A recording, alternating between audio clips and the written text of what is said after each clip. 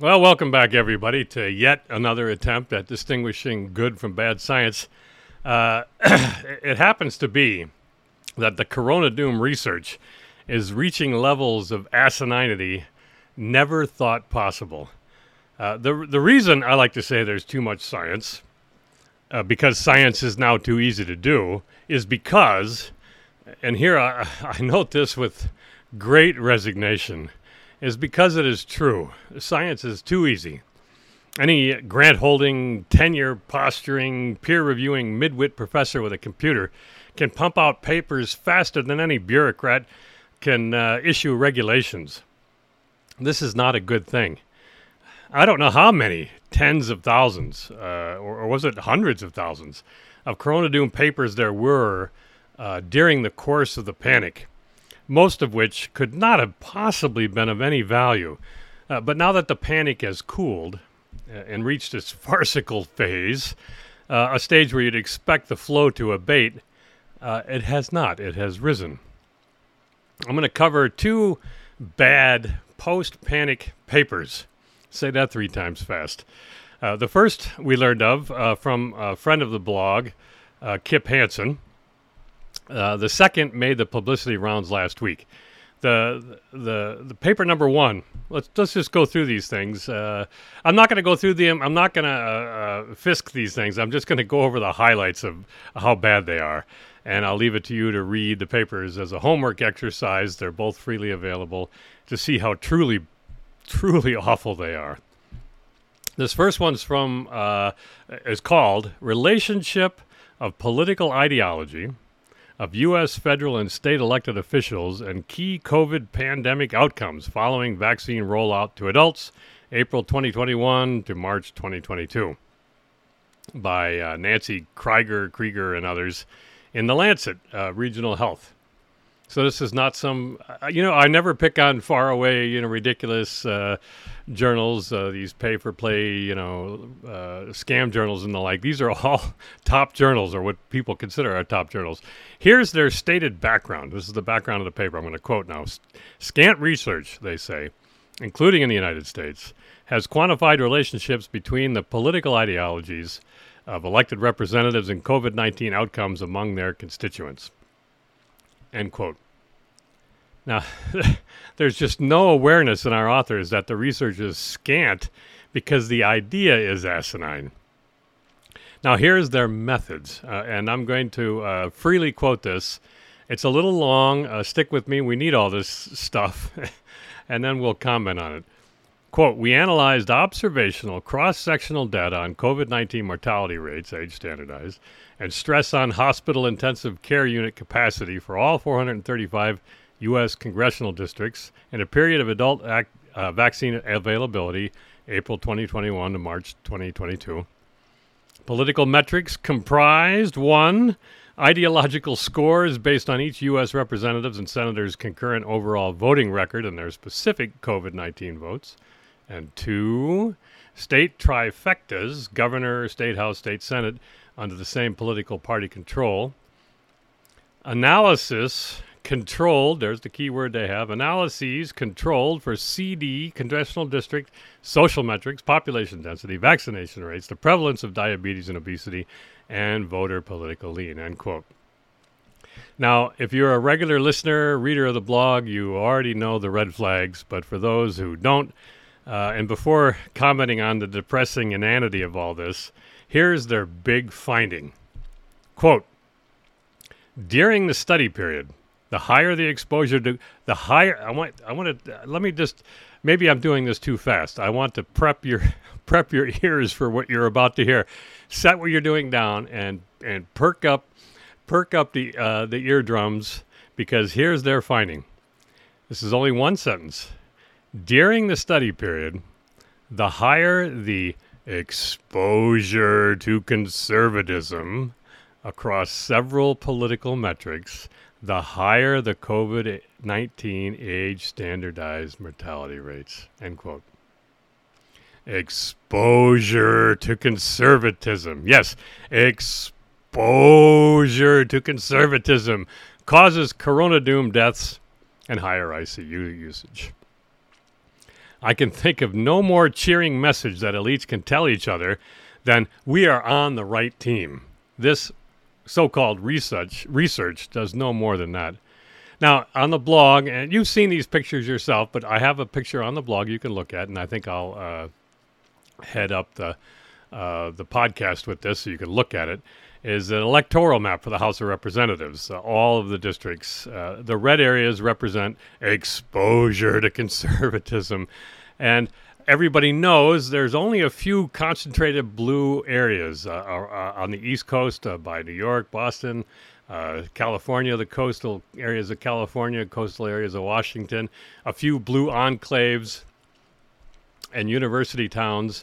But most of the country, well over 90% of it, of course, is been exposed to conservatism. This our Harvard-based authors, I forgot to mention they were from Harvard, did not notice this. Now you tell me, how about that hospital access away from the exposure to wokeism, big cities? And you notice they put this in the terms of exposure to conservatism, not exposure to wokeism being a good thing. And how about this?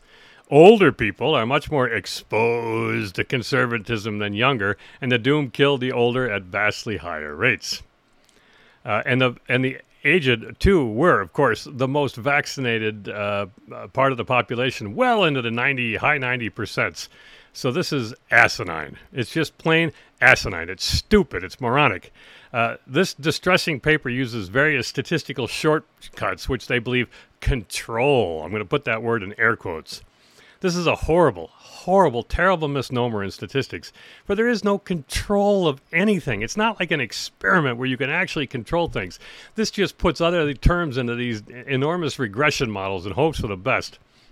And they control, they say, for age and social characteristics. Well, proof? You want proof of my contention? Here, let me quote to you part of their paper. Because, again, I ask you, put down whatever you're doing and hold tight to this. This is from their paper. Because county-level death data were suppressed, if the county had fewer than 10 deaths, which is 14% of the counties, and to avoid bias due to reported association between counties' political lean and their rural versus urban status, we, the authors say, imputed suppressed county death counts using the observed state-specific rates applied to the county population, and use these data to generate indirectly age standardized rates per 100,000 person years. So the counties most like to be exposed to conservatism didn't even have real but fake data. They made it up. The uncertainty of the fake data was not, you will not be surprised to learn, carried forward. Now, if you're a long-time listener, you know exactly what I mean by that. That's a guess, and you have to incorporate that full guess into the subsequent downstream models, which is never done or rarely. This is just, it's stupid. It's just stupid. And the smaller the counties, of course, were the more exposed to conservatism, and I don't know what to say. The exposure to conservatism, that itself, was just as robust as their death data. Quote, a score for each member based on how they voted in roll call votes in the 117th Congress for 2021 to 2022. So this is just another ridiculous scored questionnaire, which because science has to be measurable, they put a measure to it and claim it's good and claim they're done. This is just done. This paper cannot be taken seriously. The authors do, though. Take it seriously, I mean. I don't know what to tell you. This it becomes so frustratingly dumb. You almost, you're left gasping for breath as I am, because I can't believe this. I mean, I can believe this stuff gets published, but every time you see it, you're sort of aghast anew. The authors do allow this, quote, a key limitation of our study is that it is a descriptive, not causal analysis, to which I say, bullshit. This is equivalent to, it's only a correlation, wink, wink, nudge, nudge, know what I mean? The paper is saturated with knowing causal language. This is their attempt to have it both ways. And of course, we could see it. The people that use this paper as a hammer to say that their methods were good, their tyrannical methods to control, which never did control the outbreak of the panic. Anyway, you get the idea. I'm just beside myself with this. In the end, though, of course, it's another instance of the epidemiologist fallacy, because nobody was ever measured. There's no person measured here, okay? There's no person measured. Individual's exposure to conservatism was measured. No individual rates are used. This is all abstracted data at counties and stuff. It's just stupid. It's just dumb. But it's, of course, very common, these mistakes, which is how they get away with it. They get away with it because they say everybody else does this kind of stuff, so we can too. All right. That's paper number 1. Let's get on to paper number 2. Now, you might have missed this paper last week. I embedded it I embedded my analysis in a series of tweets, and I put it in the Tom Nelson podcast post. Now, I know podcasts aren't to everybody's taste, though I don't know why. I thought my dulcet croakings were ideal soporifics. Anyway, it was there. So let me just give you a really brief recap. The paper is COVID Vaccine Hesitancy and Risk of a Traffic Crash by Donald Rettelmeyer and others in the American Journal of Medicine. Now, this was all over the news last week. You must have heard this, that if you were vaccine hesitant, you were more likely to get into a car crash, which is stupid on its face. Crashes in the paper, crashes, I'm using air quotes here, were identified only if they showed up to an emergency room visit and thus recorded. Crashes that didn't require a hospital visit did not make the list. Worst, crashes included driver, passenger, or pedestrian. Passengers and walkers. Danger! Walking while unvaccinated could lead you into a car crash. Danger! Do not get into a car as a passenger while unvaxxed. It could lead you into a car crash.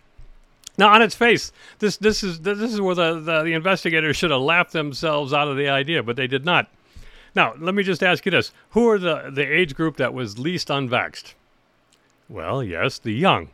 The young were the age group least vaxxed because they needed it least. But drum roll, who has the most crashes? Yes, the young.